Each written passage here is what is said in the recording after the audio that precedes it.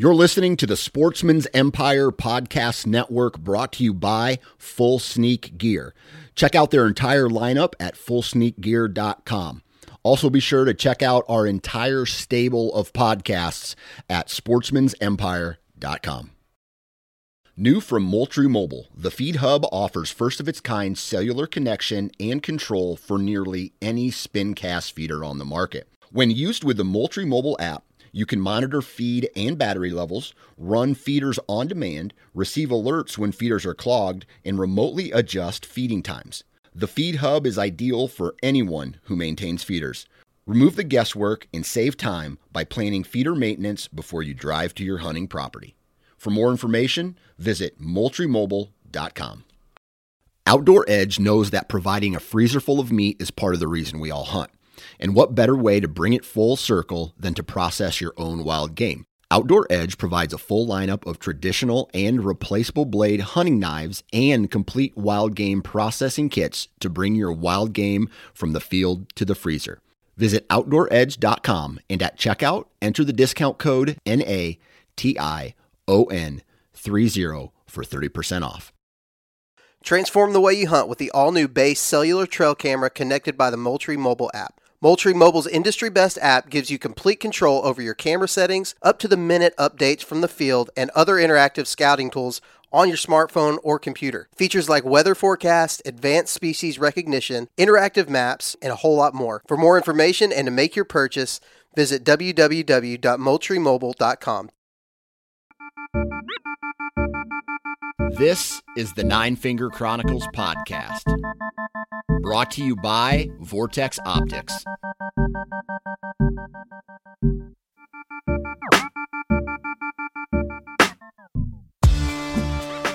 What's up, everybody? Welcome back to another episode of the Nine Finger Chronicles. Hopefully everybody is having a good week so far. A lot of positive energy, a lot of good vibes your way. I had a very fun, I guess you want to call it a long weekend.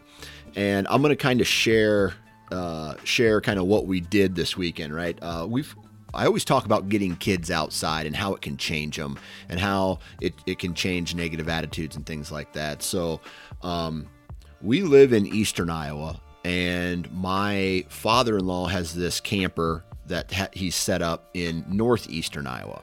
And it's in the driftless region of Iowa, Wisconsin, Minnesota. You know, there's a lot more terrain. It's in the Mississippi River Valley. It's absolutely gorgeous up there. So we don't get to go up there as much as we like, but it's always a really good time. Every summer I can remember when I was a kid, my dad would take us up there. We'd go camping. We would go on these hikes on some of these really cool trails. There's a lot of Indian burial grounds like effigy mounds, and just really cool. There's all these natural creeks and streams that run through the area with trout. And so a lot of time spent up there when I was a kid, and it was really awesome. So my father-in-law has a trailer up there, and we go up. And when we go up, we tend to do some fishing. And fishing, like I've mentioned in some of these other podcasts, is an absolutely great way to introduce kids to the outdoors and nature and getting them into this hunting and fishing lifestyle for one reason, and it's because it's active, right? You cast, you reel in, you put the worm on, you take the fish off. You got to teach them a little bit of patience, but you're not cannonballing into it like a whitetail hunt or a turkey hunt where they have to be quiet and they have to be still. In fishing, they can be loud, they can jump around and things like that. So there's a farm pond up there that we have access to, and it's one of those farm ponds that's just stacked. It has, every time you throw your worm in, you're almost guaranteed a fish. And we were catching some 9-inch bluegills. I think the biggest bluegill we caught, this is no joke, I think it was in that 11-inch mark. So some big fat bluegills. And the guy who owns the farm, I think honestly the last people that fished it were us. And it's crystal clear water, so you can see the fish, which gets the kids excited. Hell, it gets me excited. They have really good bass in there. They have crappie in there, big crappie. They have big bluegills. They even have walleye no joke in this pond, and it's a pretty big pond. It's mowed around. They keep it mowed, and it's fun, right? So the kids, we're just ripping lips. It's one of those fishing days where all I'm doing, I don't even think that first day, I don't even think I picked up maybe the last 10 minutes as the kids were starting to get tired and bored of doing the same thing. I made a couple casts and caught some bass, but really it was me putting worms off, getting the pliers in there, getting the hooks out, throwing the fish in the cooler, and just having a really good time, really fun time. And that's kind of what we do, right? Then we go out for dinner, or we'll pack a lunch and we'll go hiking. I took the kids to a park one day. We played, went out in nature. I think we did one little small hike and that kind of stuff. So, awesome. Very fun weekend. Now, the next day we got out on my daughter and my daughter and my wife got on the boat, and we hit the Mississippi, or they hit the Mississippi River with my father-in-law. And so that's a different style of fishing, right? It's not just bobbers. You have current to deal with. It's very difficult unless you're in the backwaters kind of fishing for panfish and the snags and whatnot. But they went out and they tried to fish for some smallmouth. I think that's what was biting. They're looking for walleye. They were looking for bass, really anything that was biting. And it was rough, right? So my wife and my daughter get out there. My daughter actually caught a just under for a river fish. It's really good. Just under a 3-pound smallmouth, and in the picture she's holding it up and it looks gigantic. And so she had fun reeling that in, and it was jumping all over the boat from what they told me. And then they dropped them off at the boat landing, and so then me and my son, my oldest son, went on the boat, and went out to try to do some fishing. Well, my son he's only 7. He's not as advanced as my daughter is as far as casting is concerned, as far as how to work a lure or a crankbait. He's a bobber fisherman right now. So my father-in-law's sitting here talking to my son about, hey, check, here's how you do it. You flip it towards the bank. You want to get it in those rocks, and you just want to work the tip. And my son, he's not even paying attention at this point. He's just looking off into space as most 7-year-olds would do. And so my father-in-law goes, hey, do you understand what I'm saying here? And I already have said about 10 times, this is a little too advanced for him. This is pretty much just a boat ride for him. But my son wanted to fish, so hell, he got a fishing pole. And so my father-in-law hands him the fishing pole. He wheels back, he casts, and it's right into a tree. I don't know, like, fishing with kids can be so much fun, but at the same time, it can be a nightmare, especially when you're fishing with someone who's not used to being around kids all the time, like my father-in-law is. He's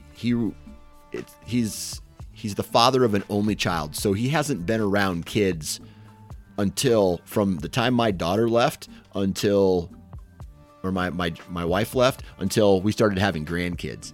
And so he's not a patient person anyway. And so he's like, Mac, that's not what I told you. I'm just like, hey man, we got to do whatever we got to do. So give him something just to drop off the boat.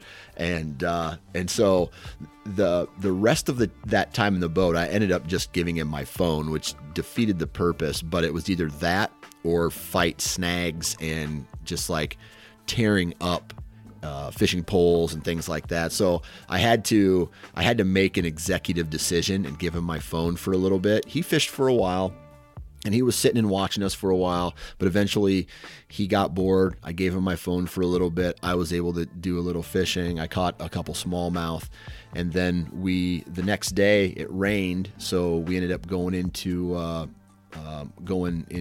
Wisconsin to La Crosse, doing a couple things there, having lunch, and then came back and ended the vacation, I guess you would call it, at a farm, the same farm pond, just a catch and release day where we would just catch the fish and throw them back. And just a lot of fishing.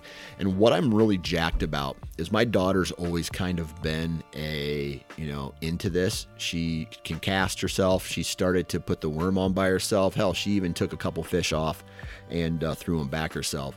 But my son, I don't know what it is about my oldest son, but he's getting jacked about fishing now.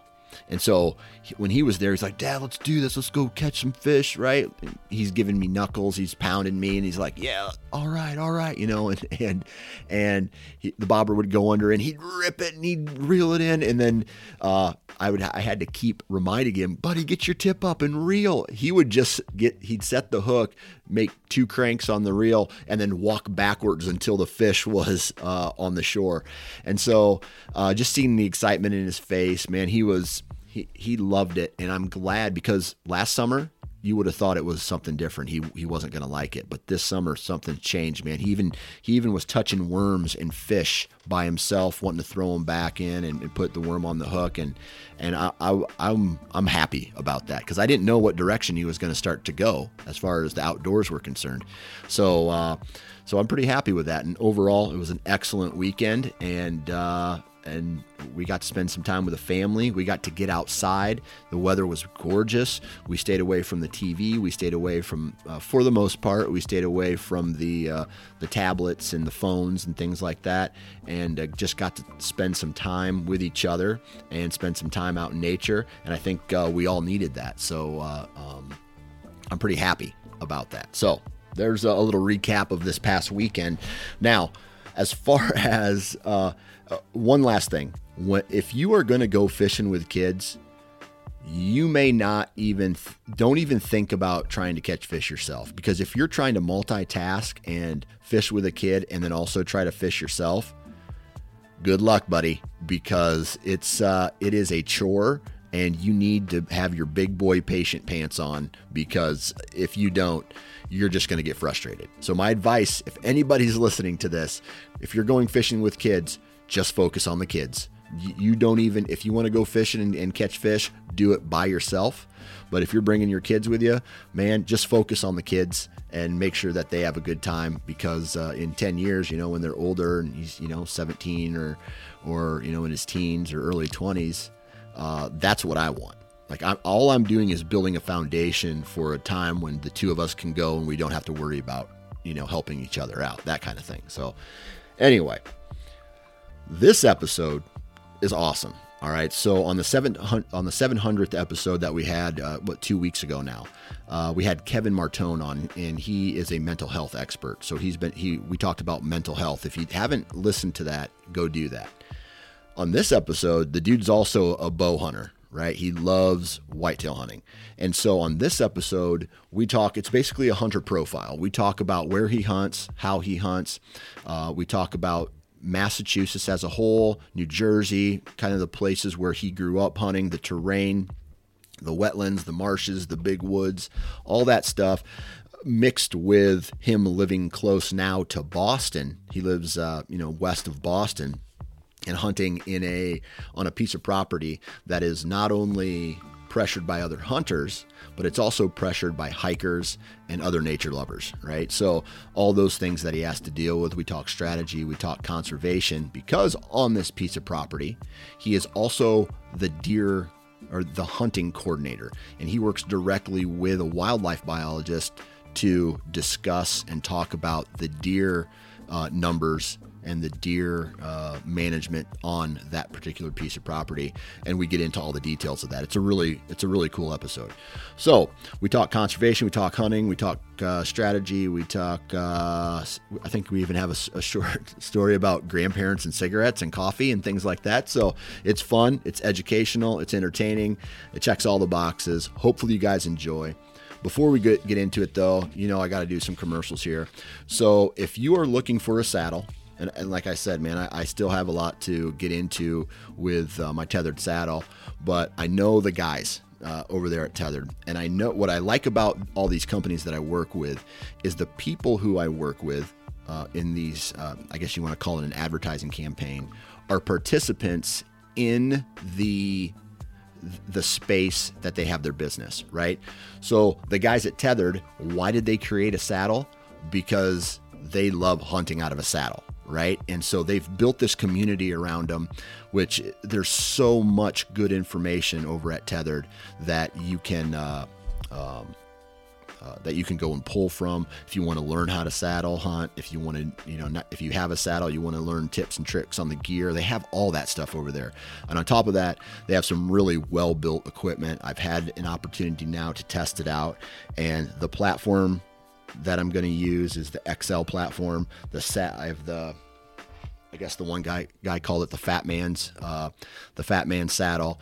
It's a bigger model, but it's more comfortable. And so I'm not jumping into the minimalistic saddle hunting yet. I'm going to just kind of ease my way into saddle hunting. And so I got all the gear right in front of me here. They got some new sticks. They got, so they have the climbing methods. They have the ropes, the harnesses, the saddle itself, the platforms, and a whole bunch of other accessories.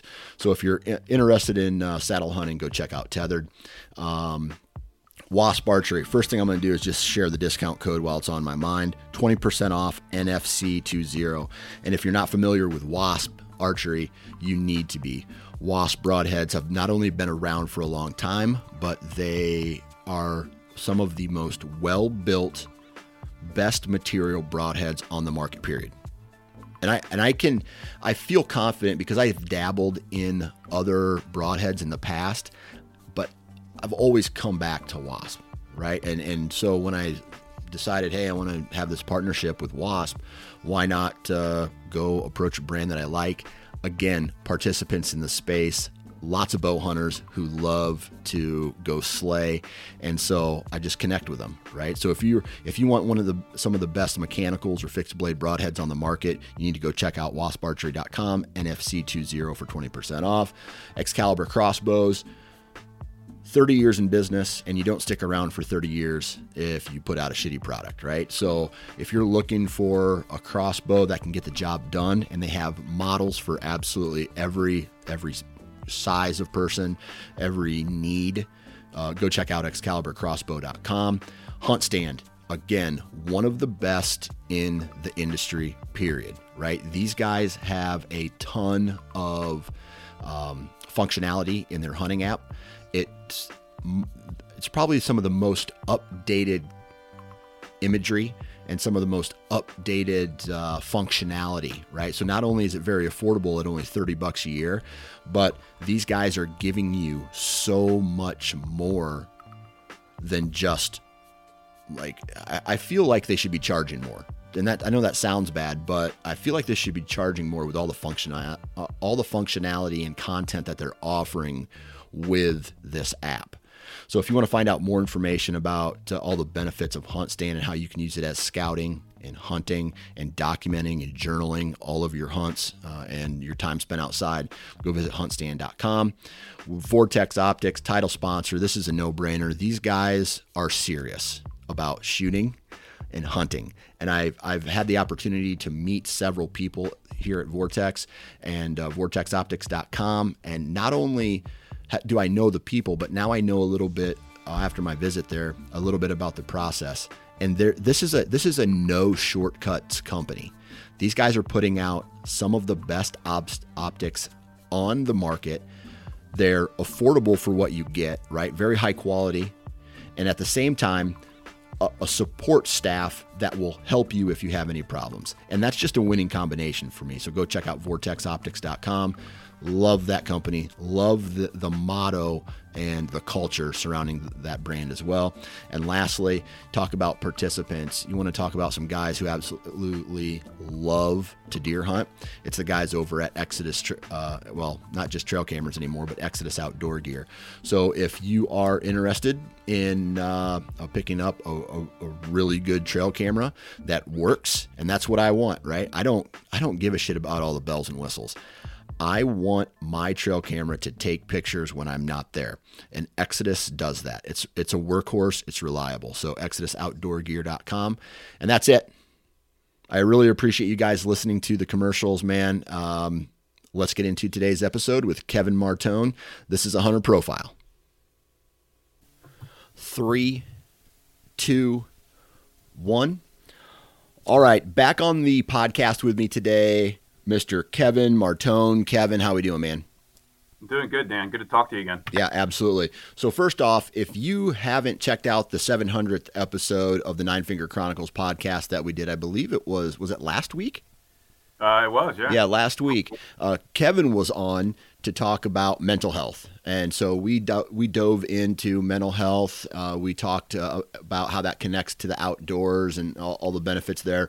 So if you want to go check that out, I highly recommend it. But today we're going to talk a little bit more about Kevin, what he's doing, not only from the hunting side of it, but from the conservation side of it as well. Some pretty interesting and cool things. So Kevin, welcome back, man. Thanks, Dan. Thanks. Yep. All right. So before we get started, I usually don't eat breakfast. Okay. But today my kids begged me into making, like, not from scratch, but out of the box pancakes. Usually it's a frozen waffle in the toaster, and that's what breakfast is. Maybe some eggs. This morning we did it big. Are you a big breakfast guy, or do you kind of just, like, usually I coast into lunch?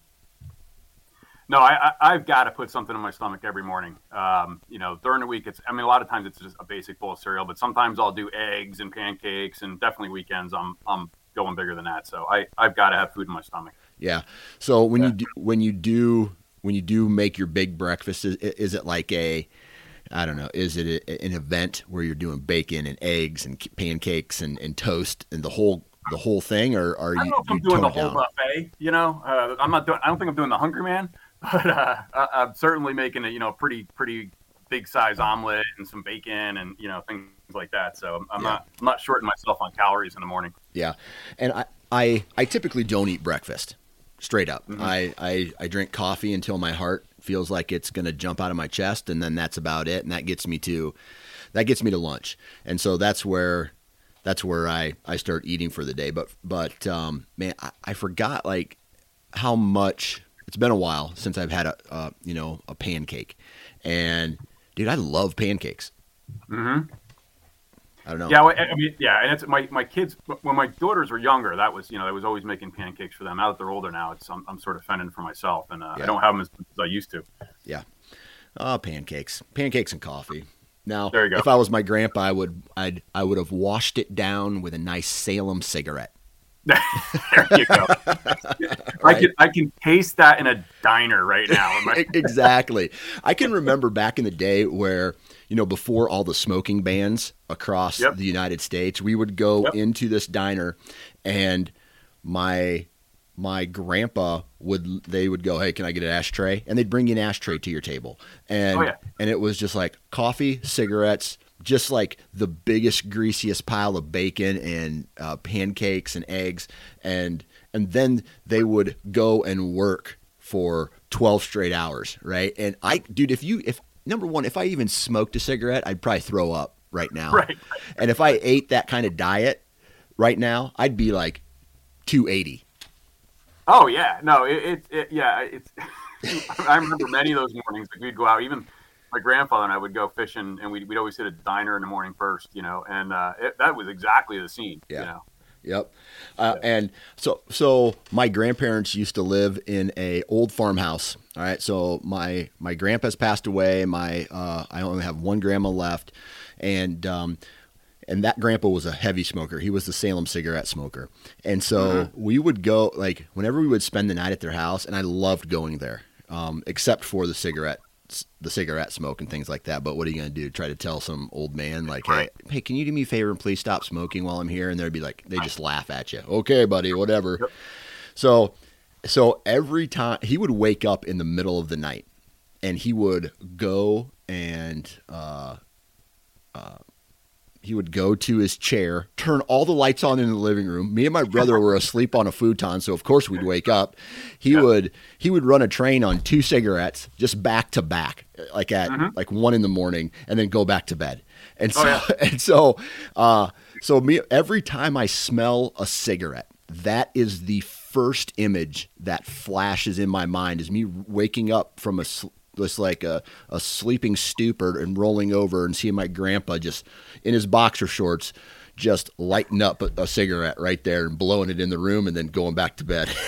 So, yeah, it's amazing how that gets locked in your memory. Exactly. Exactly. All right. Okay. So hard pivot here from breakfast and smoking to deer hunting. All right. So we know you used to be in the mental health field, you're still in that in some respect, correct? Yeah. Okay. So, but we never really talked about the deer hunting where you grew up in Jersey and where you live now in Massachusetts. So talk to us a little bit about growing up and hunting and, that high population East Coast vibe. Yeah. Yeah. I mean, so yeah, right. I mean, before my career, right, I grew up hunting and fishing. Lived most of my life in northwestern New Jersey, kind of on the border of New Jersey, Pennsylvania, and New York State. And where I grew up was, I mean, New Jersey is a really densely urban, suburban state, but I grew up in farm country. My parents were teachers, but I did grow up in farm country and grew up around some friends who hunted and had parents that hunted, and started hunting when I was about 14. I got my bow license and, was just sort of sucked in, from that moment, and spent, many years through my teens and 20s and early 30s hunting, in that northwestern part of the state, doing, I mean, everything from, bow hunting to shotgun hunting and deer drives and sort of the old school, way of hunting. And New Jersey was, if you follow New Jersey deer hunting, I mean, it's a state that has a lot of deer in it, not super world-class deer, but a lot of deer. And there were a lot of opportunities to hunt deer. And, I grew up, my grandfather hunted a little bit. Some of my friends hunted a little bit, but I sort of self-taught myself with my friends. It was hard in those initial years trying to figure out how to just do it all from a hunting perspective. And over time, we pieced it together and learned how to shoot some deer. And as I got into my 20s, because New Jersey had a lot of deer and a lot of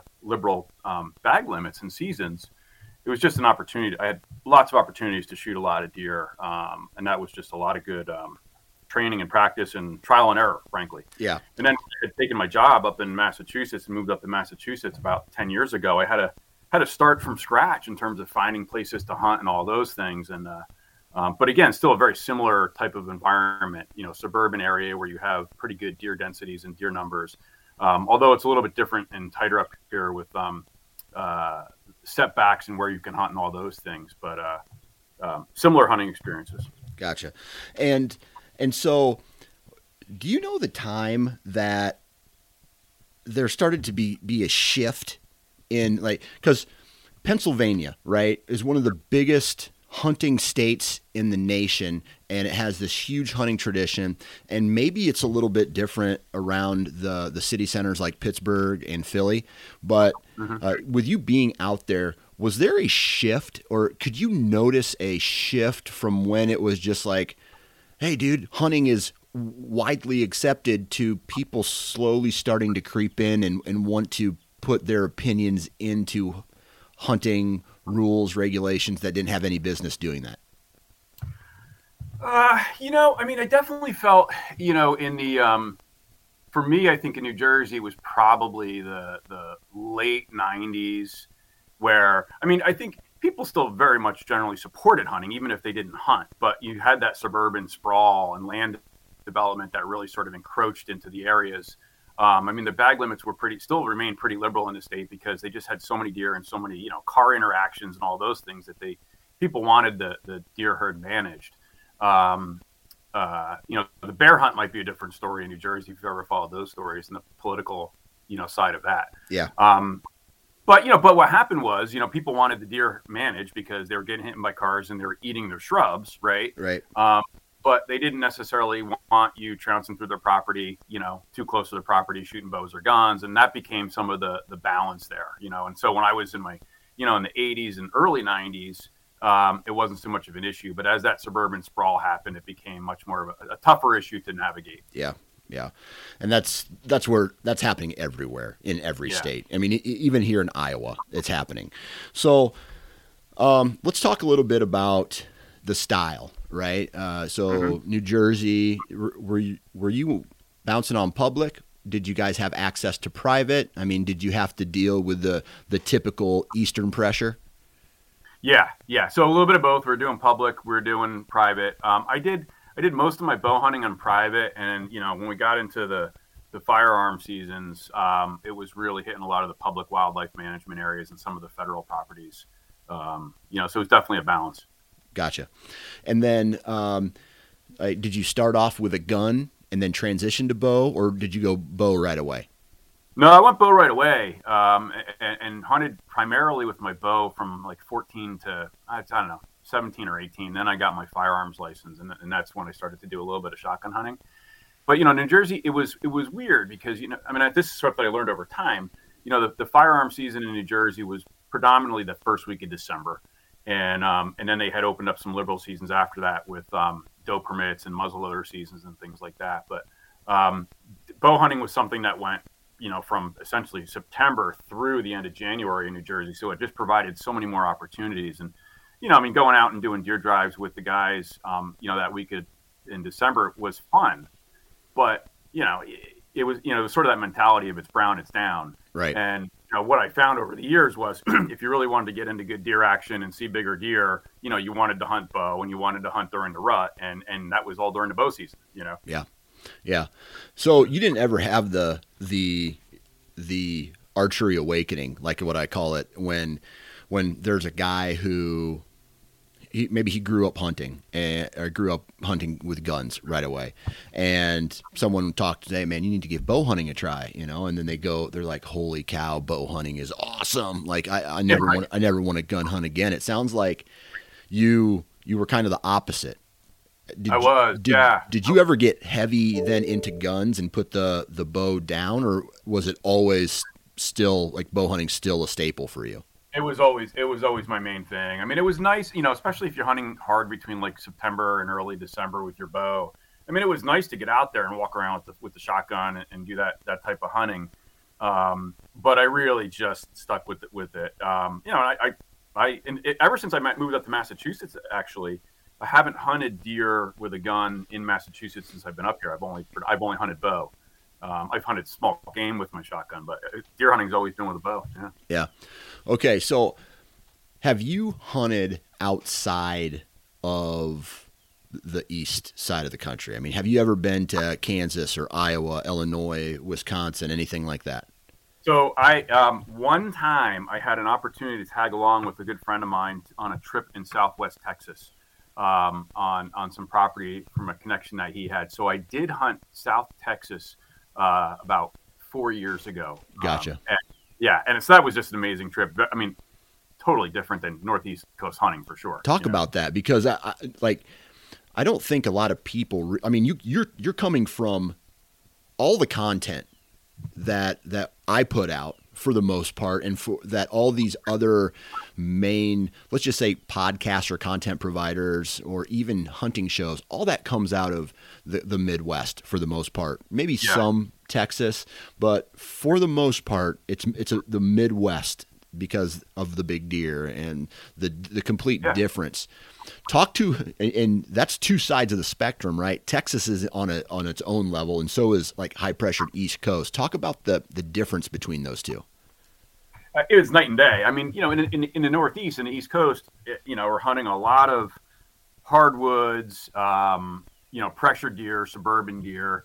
And then all of a sudden you go to this place where it's very flat. No matter what you do, you're breathing in cactus, Yeah. And, you're hunting senderos. And I think I saw, more deer there in the first hour than I had seen like in an entire season up in the Northeast. It's just totally different worlds. Yeah. And it was something that it was what was really exciting to me was it was such a different experience.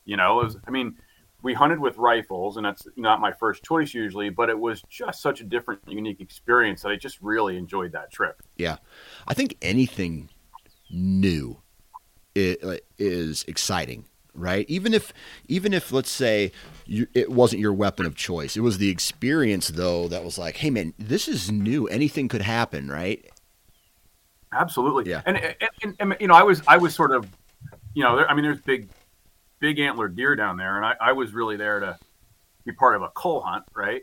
So, but even still, some of the cull deer were pretty good deer compared to what I generally see up here. And it was just even the size of the deer, very small compared to some of the Northeast deer, which can get pretty heavy, and just the style of hunting and learning from the guys that, how they do it down there was just a whole unique experience. And, I saw that as really a once in a lifetime opportunity. I won't forget that one for sure. Yeah, absolutely. And I've been down to Texas, and it's completely different. And I was down there in the land of high fences, around that San Antonio. I believe I flew into San Antonio. And you're driving down these blacktops and it's just high fences on each side. And we went down there for a media hunt to shoot exotics. And so it was an eye-opening experience that I'm glad I did and I went. Will I ever do it again? I don't know. I can't say yes or no, but I will say that it was different and it was fun because I was around some cool people, man. Yeah. And it's like you said, it's the experience. I mean, there's other experiences that I'd like to try. I'm sort of like, once I can get my girls through college, I feel like I can open up some time to get out there and do some other things. But great trip. Yeah. So kind of hyper focusing now on the East Coast, is there a difference between Jersey and Mass? Not so much. I think it's at least, each state has some similar, geography and topography. You've got some areas that are just really hardwoods, some areas that have a little bit of ag mixed in, deer population numbers are similar. I mean, some of the hunting rules and regulations are a little bit different. Size of deer I found a little bit bigger up here in Massachusetts than New Jersey. But that's about it. Yeah. So talk to us a little bit about, you mentioned the quantity of deer, and when I was out granted I didn't get out into the farm country of Pennsylvania, but on the East Coast near Philly and around, I think I popped into New Jersey for a little bit. I did see lots of deer. I mean, lots of urban, and I guess if you want to call it, like, not necessarily urban deer, but not necessarily farm country, like that transition of bigger lots with homes on them, maybe small working farms, but not necessarily farm country. And to the point where you could look into the woods and you could see the browse line. Yeah. Right. So many deer that you could see the browse line. Talk to us a little bit about, what your experience is with quality of bucks and the population, I guess, in general. Yeah. In Jersey or Mass or both? Or? Yeah. Anywhere. Yeah. Well, I mean, definitely you get these pockets in Massachusetts, for instance, it's almost like two different stories. If you live in east of the 495 corridor, which is really kind of getting into, I don't know, maybe a radius of 50 miles outside of Boston, you have a really sizable deer population. And in the western 2/3 of the state, where it gets to be more rural and heavily wooded, the guys out there talk about how they see very, very few deer, right? And it's much harder to come by out there. But when you have the more, dense areas of deer, there's those stresses on the deer. I mean, I'm not a biologist, right? But it's sort of from what I read. And, where you see those browse lines, I see it in my own property where I live, where the deer come through at night and just hammer things. Sometimes I think you see that, again, I don't have a perspective of Iowa or things like that, but you can see some of these deer where sometimes they're lighter in terms of body weight and their antler development. You might come across a deer that weighs 200 pounds in Massachusetts, and some of the areas just genetically they get big because it's a little bit colder climate. But their antler development, is stunted. So you might hit a 4 or 5 year old deer that has a pretty good sized body, but it scores 115 inches or 120 inches. Yeah. So that all plays out, and that was definitely my experience in New Jersey as well. So what out there? What do people talk about? Like, oh man, that's a big deer. Did you hear so-and-so shot a big deer? What's that where you hunt? Well, it's interesting because if you look at in Massachusetts, some of the deer that come out of the state, there are some slammers. I mean, you see some deer that are coming out in the 170s and 180s. I mean, that's not regular, right? I shot a good one a couple years ago that I green scored at it was like 160 and 5/8 or something Out of Mass. Out of Mass. Okay. Last year I took an 8-pointer that was probably about 135 inches. That was like a really good deer. Like, so I think generally, like if you're shooting a 130-inch deer, 140-inch deer, that's big for Massachusetts. I mean, there's definitely some slammers that come out bigger than that for sure. If you look at some of the social media sites, but a lot of the guys that I know, if they're shooting the 115-inch, 120-inch, they are really happy with that deer. Yeah, and I know this is kind of the opposite direction, but and maybe I don't know what the story is with Maryland, but it seems like as far as the East Coast is concerned, Maryland and that Massachusetts, I don't know, and I think I've even talked to a guy from Connecticut. Those states can produce some really good deer. Absolutely. Yeah. Absolutely. So, when did you shoot that 160 on private or public? Private ground. Okay. All right. Yeah. Was this a farm that was managed? I mean, was it a lease? Yeah, this is on the property that we'll probably talk about that I manage a deer management program. Okay.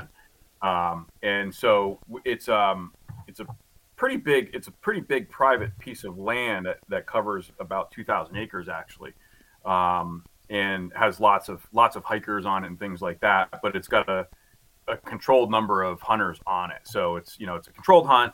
But there's a lot of space to hunt, and the deer have a lot of space. They're not necessarily backing up into people's backyards. Yeah. Oh, that's cool. Okay. Yeah. So, so on this piece of property, let's just kind of break it down a little bit. Cause I want to slowly transition from the deer hunting. 1 second. Let me even back up just a little bit before we get into the details of the property. Yep. From a strategy standpoint. Okay. And you can use specific deer hunts as an example. Walk us through your annual strategy, how you approach deer hunting, how you end a season, how you get back into it, and just kind of the whole year high level. Yeah. It's circular, right? It doesn't ever really stop for me. So if we start at the end of the season when it ends in December here, January, February, March, I'm out there scouting and really trying to rethink what I did wrong the prior year, fine tune some sets, really trying to look at, previous year's sign and all of those things, looking for, some of those bigger, core breeding scrapes and topography and all those things. And so, I may pick some new locations or fine tune some sets, early at that January, February, March period of time. And I'll generally have some of my sets nailed down, most of my sets nailed down by March or April for that following season. Okay. And then during the summer months, it's just, maybe I got some trail cameras out. I look at some trail cameras periodically and things like that, as I get into the fall. And then during the hunting season itself, I'll sort of work those sets that I have. I generally run about 15 sets in the area that I hunt predominantly.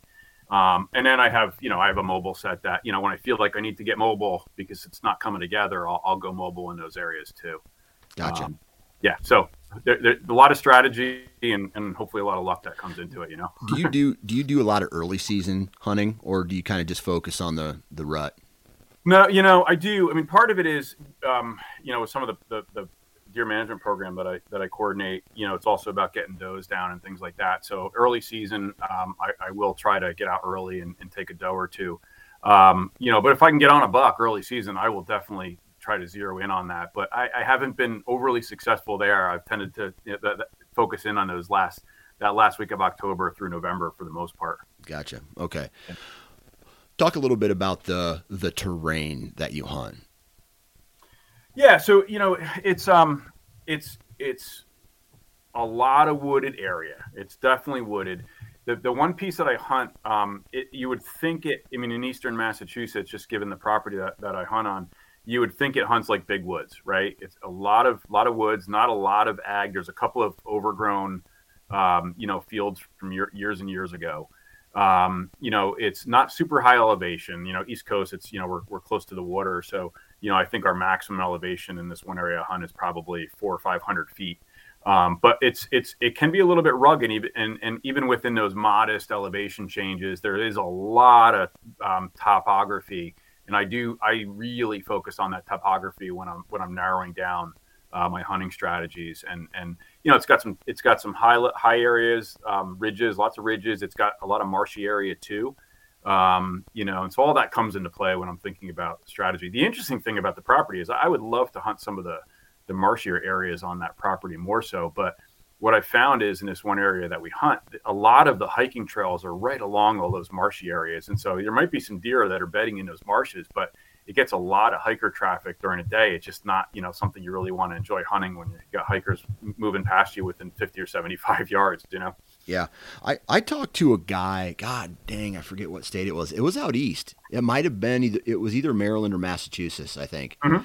And he was telling me he hunts a public piece that he has to use hiking trails to get to a spot, and then he'll pull off where a hiking trail meets a marsh, and he'll follow the opposite side, because one edge is the hiking trail and the other edge of the marsh where it creates that edge is the deer movement. So that's where he kind of flows into as well.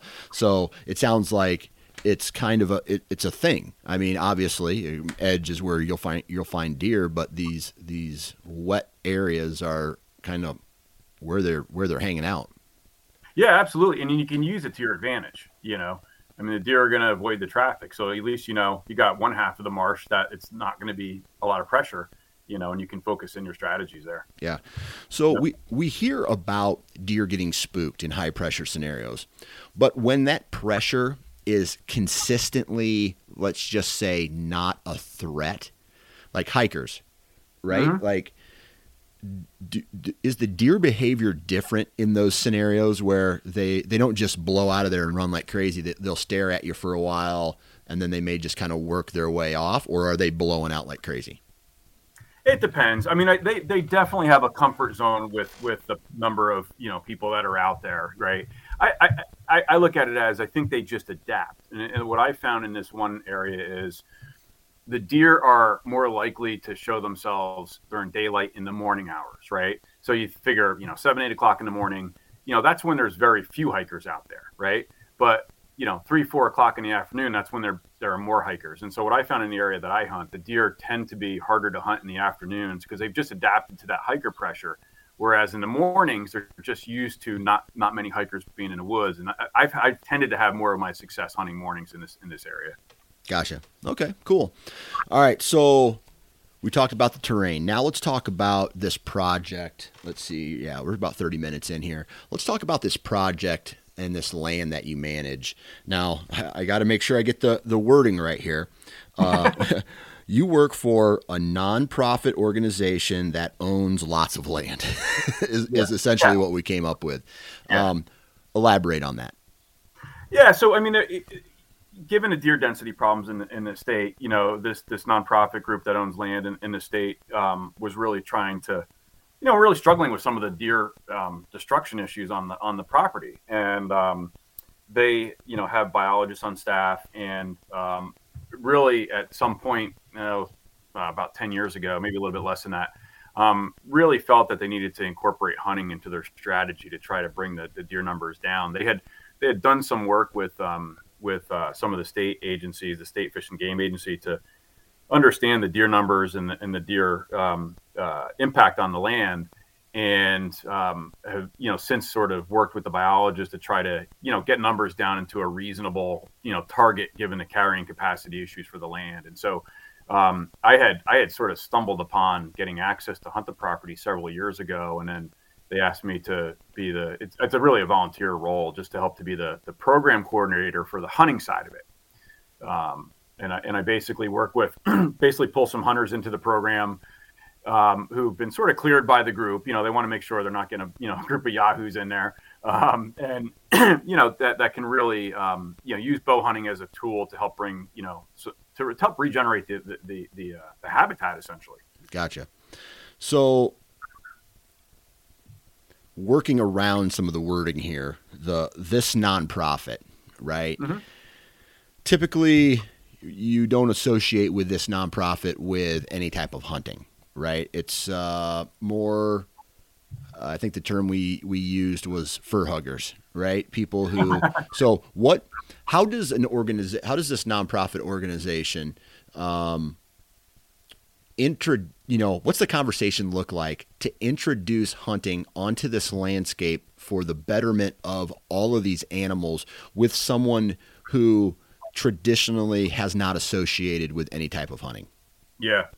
No, it's a great question, right? And let's take, almost sort of some level setting. I think what I've found, right, and I think some of the research generally supports this, is that, obviously we know not everybody hunts, right? There's the minority of people in this country hunt. But most people support hunting, right? They understand that people are using hunting, for food and conservation means and things like that. So, and then when you have a group like this who's thinking about trying to, conserve the land, many of the members who go hiking there and participate in activities there, understand the need to preserve the land, right? That's why this group in general buys and purchases land to preserve the land and all those things. And then so when you sort of then get into the next step of it, we've got a problem here on our property, because it's, the deer are destroying the habitat. It's impacting the foliage and all the plant species, as well as other animal species' ability to breed and reproduce on that. And you start to bring the science into it. People, I think, are generally open to that. Not everybody, obviously. And some people will go down the path of, let's go towards, deer contraception and things like that. But then when you start to explain all that to folks and how hard that is and how costly that is, at the same time with hunting being an effective strategy and a safe strategy, the argument is made and generally people understand it and buy into it. And that's sort of how we've navigated it, in this property. Is this an archery only property, or are firearms included in this? Archery only. There's been some conversations over the years about, moving, using shotguns or muzzleloaders in it. But we really sort of thought about it, in the environment that we're in eastern Massachusetts. We felt, the bow hunting strategy was really effective, safe. It felt better politically than to, the perceptions of that folks may have with bringing a bunch of folks in with guns to nail down the deer herd. Right. Yeah. Okay. Yeah, I can see if you're going to ease into something, archery would be a little bit less of a threat for some reason than gun hunting, right? Yeah, just because it's the word gun. Yeah, right. Exactly. And it's been successful. There's been, and if anything, I think, many of the hikers that we see out there are interested, hey, how's it going? How's the program going? How are you doing? Hopefully over time, and with the group doing some research on the effectiveness of the program, they start to see some of the habitat regenerate. It just tells a good story. Right. So how far into this hunting experiment are you on this piece? It's been, I think we're in year 6 now. Okay. All right. So has it had the impact that you thought it would? Well, I think it's slow, right? I think, the biologists are looking at it over time, right? So, even if you just look at small bushes and saplings, they take years to grow, right? But they're looking at, they literally look at the buds in certain areas through trail cam surveys and trying to understand, are they seeing more growth? And that takes a little bit of time. But from a numbers perspective, we are we take about 25 deer a year off of the property. And, I think that balance seems to be, where the biologist is looking at it as, we're making some progress. Sometimes they would like to see some more harvesting. But at the same time, sometimes it's hard to push those numbers up when you're trying to find the right balance of the number of hunters, the number of hikers, and all those things out there. Okay. We also know that there's going to be some deer also that are hit by cars in the area. There's a pretty healthy coyote population on the property, so we know they're taking some fawns too every spring. But it's the combination of that approach. Yeah. So you mentioned coyotes. Are you guys doing any predator control on this property as well? No. And some of the thinking on that is, from the hunter's perspective, right? From a selfish perspective, we'd like to see more deer and less coyotes. But from an ecology perspective, the coyotes are part of the deer management program. Yeah. In terms of numbers down. Yeah. So you have this natural selection in a way, and then you also have the selection from the hunting side of it. So, and I always thought that, the predator prey balance, I mean, it was ruined the second the white man came into this country, right, and started killing everything, right? So coming back and trying to find a balance on that is damn near impossible. So obviously we have to continue to, I guess, make up for our mistakes, and that's a constant battle now. But I always thought that the guy who wanted every single coyote and every single bobcat off his property was a bit overkill, because I feel like predators have their place in the ecosystem as well. Sure, right. Like I'll watch. There are lots of coyotes around. I see them all the time. But we also have lots of deer, and I look at some of, if I watch a TV show or, some of the coyote hunting shows or read some stuff on coyotes in other parts of the country, they almost seem overrun. And you can understand, trying to rein that population in. But I'm no coyote hunting expert, but it just seems like really, really hard to get under control, however you approach it. Yeah, absolutely. Absolutely. All right. So you got this property. What other types of management, other than just introducing hunting into it, are you doing, like hinge cutting or other type of habitat work? Not much. I mean, they are doing some, there's some, they don't really do logging on the property. I've had some conversation with them about doing some burning. I've done, in a previous life, I did some work for forest fire. And so, certainly saw the benefits of burning, and they haven't quite gotten there yet. So it'll be interesting to see how they what's the course of action they take on top of the deer management program going forward. Yeah. Okay. So far, let's talk about like positive negatives. You introduce hunting into this piece of property. You and the other people who are partaking in this little experiment, you're documenting everything. The biologists are keeping tabs on the deer population and basically this collection of data, right? Mm-hmm. How is that then being transferred or relayed to this nonprofit organization that actually owns the land?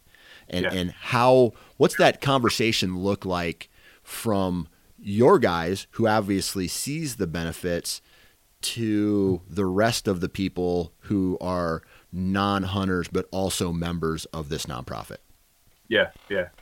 No, it's a good question. So, it's the biologists and folks that are in constant communication, with essentially they're part of the nonprofit essentially. So it's very much worked into their operations, now, in terms of thinking about, the land and the environment on the property.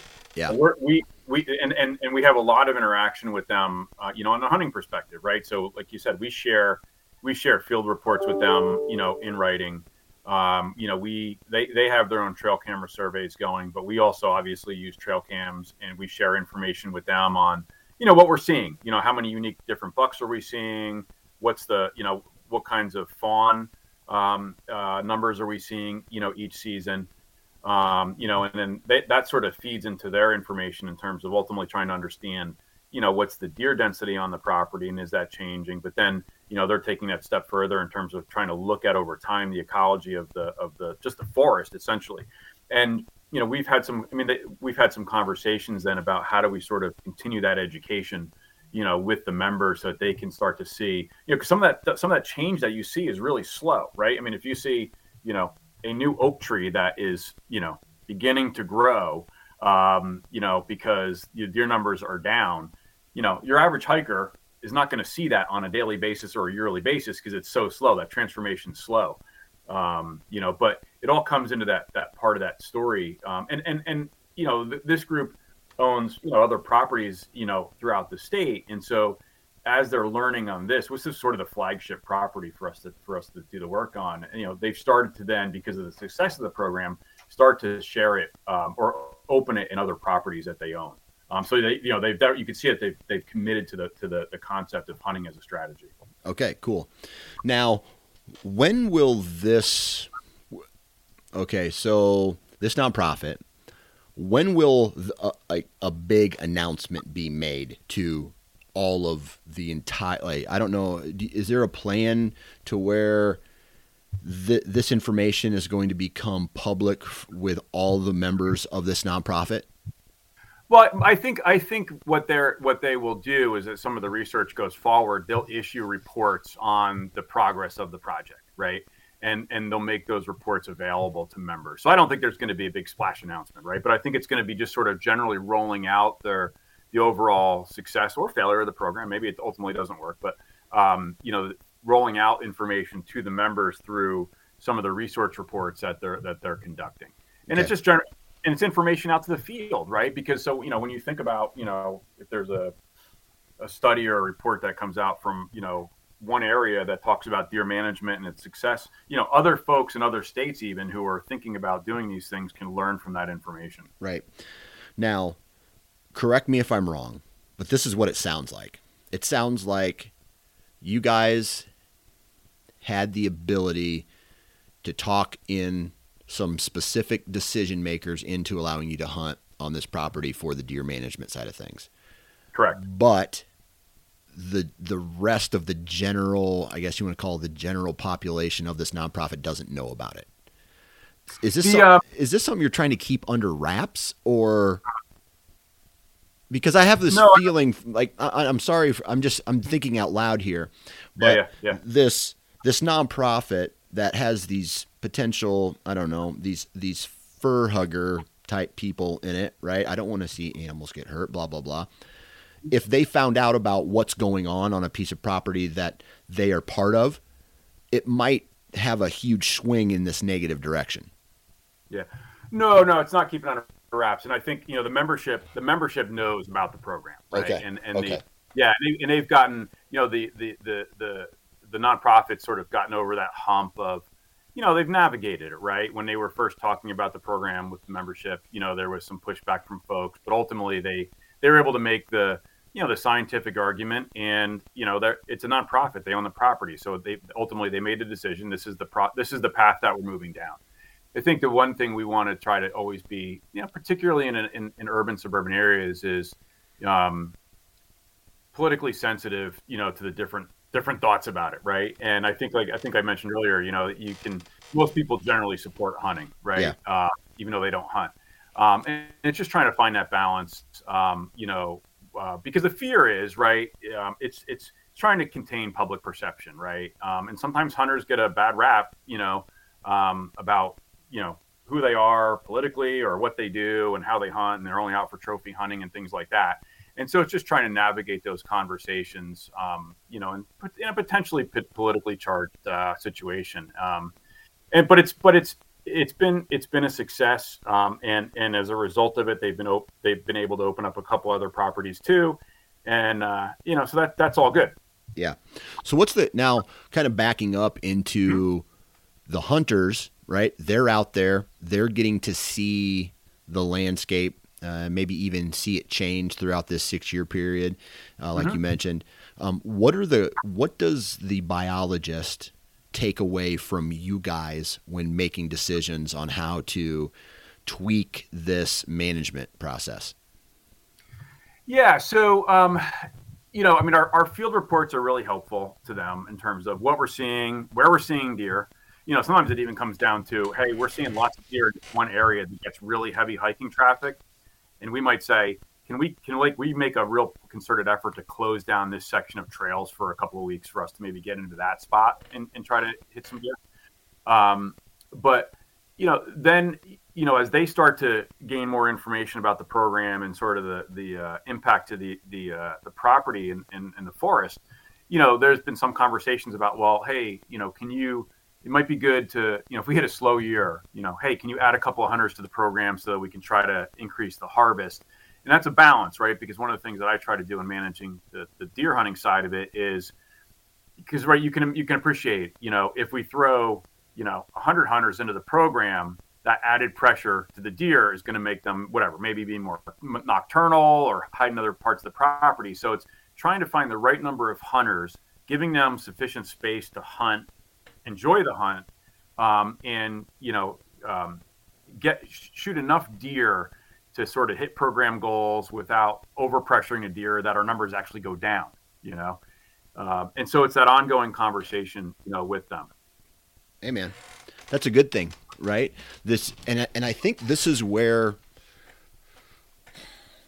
maybe as a whole, right? If we look at hunting as a whole, I feel like our communication to the rest of the world could be better, right? Especially when we come to people who are not necessarily anti-hunters, but those line walkers that are, I really don't care versus I'd rather not. Not a hard no, but yeah, just I'm not so sure. I'd rather not, to get them to come over and be like, yeah, okay, cool. And I think it's the communication and the data and how we present that to a larger group of people that would, number one, work in our favor.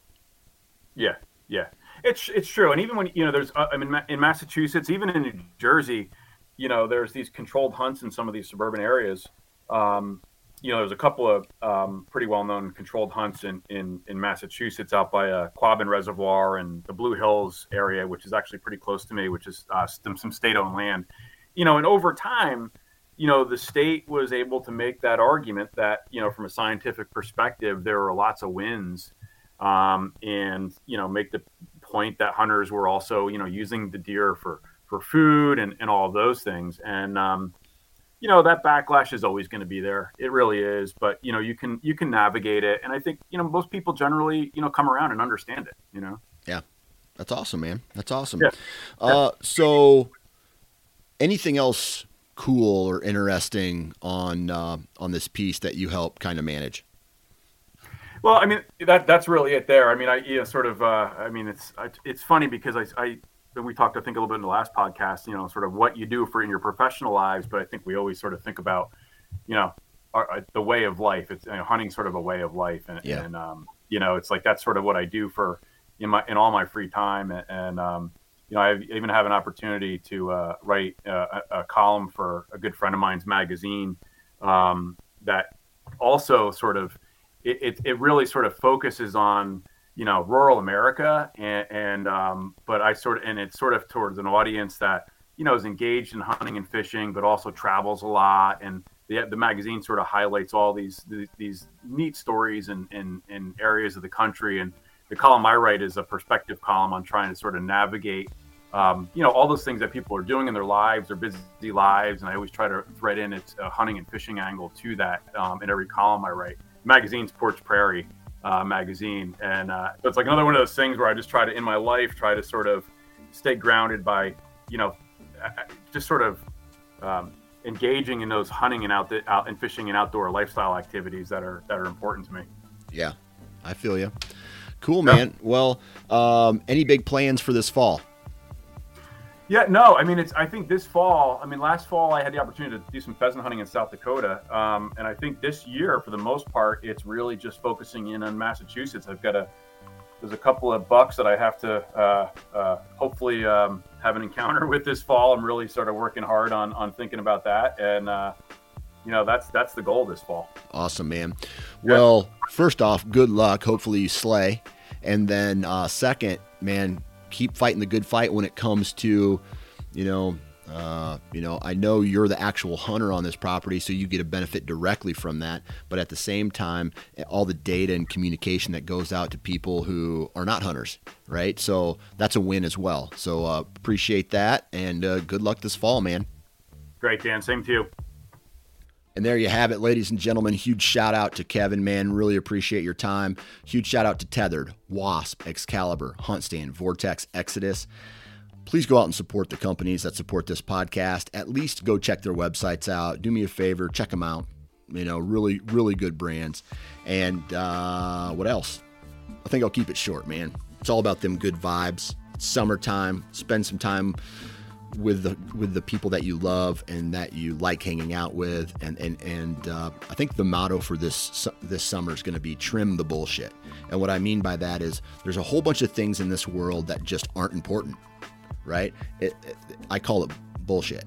Trim it, put it to the side, maybe go back to it if it's somewhat important to you. But I think if you put it to the side for long enough, you'll realize how much you don't need it. And then you can go spend all that energy on other things that you like and that you're passionate about, like family, friends. And if you're passionate about hunting, maybe it's going to give you the opportunity to do more of that. So good vibes in, good vibes out, wear your safety harness, and we'll definitely talk to you next time.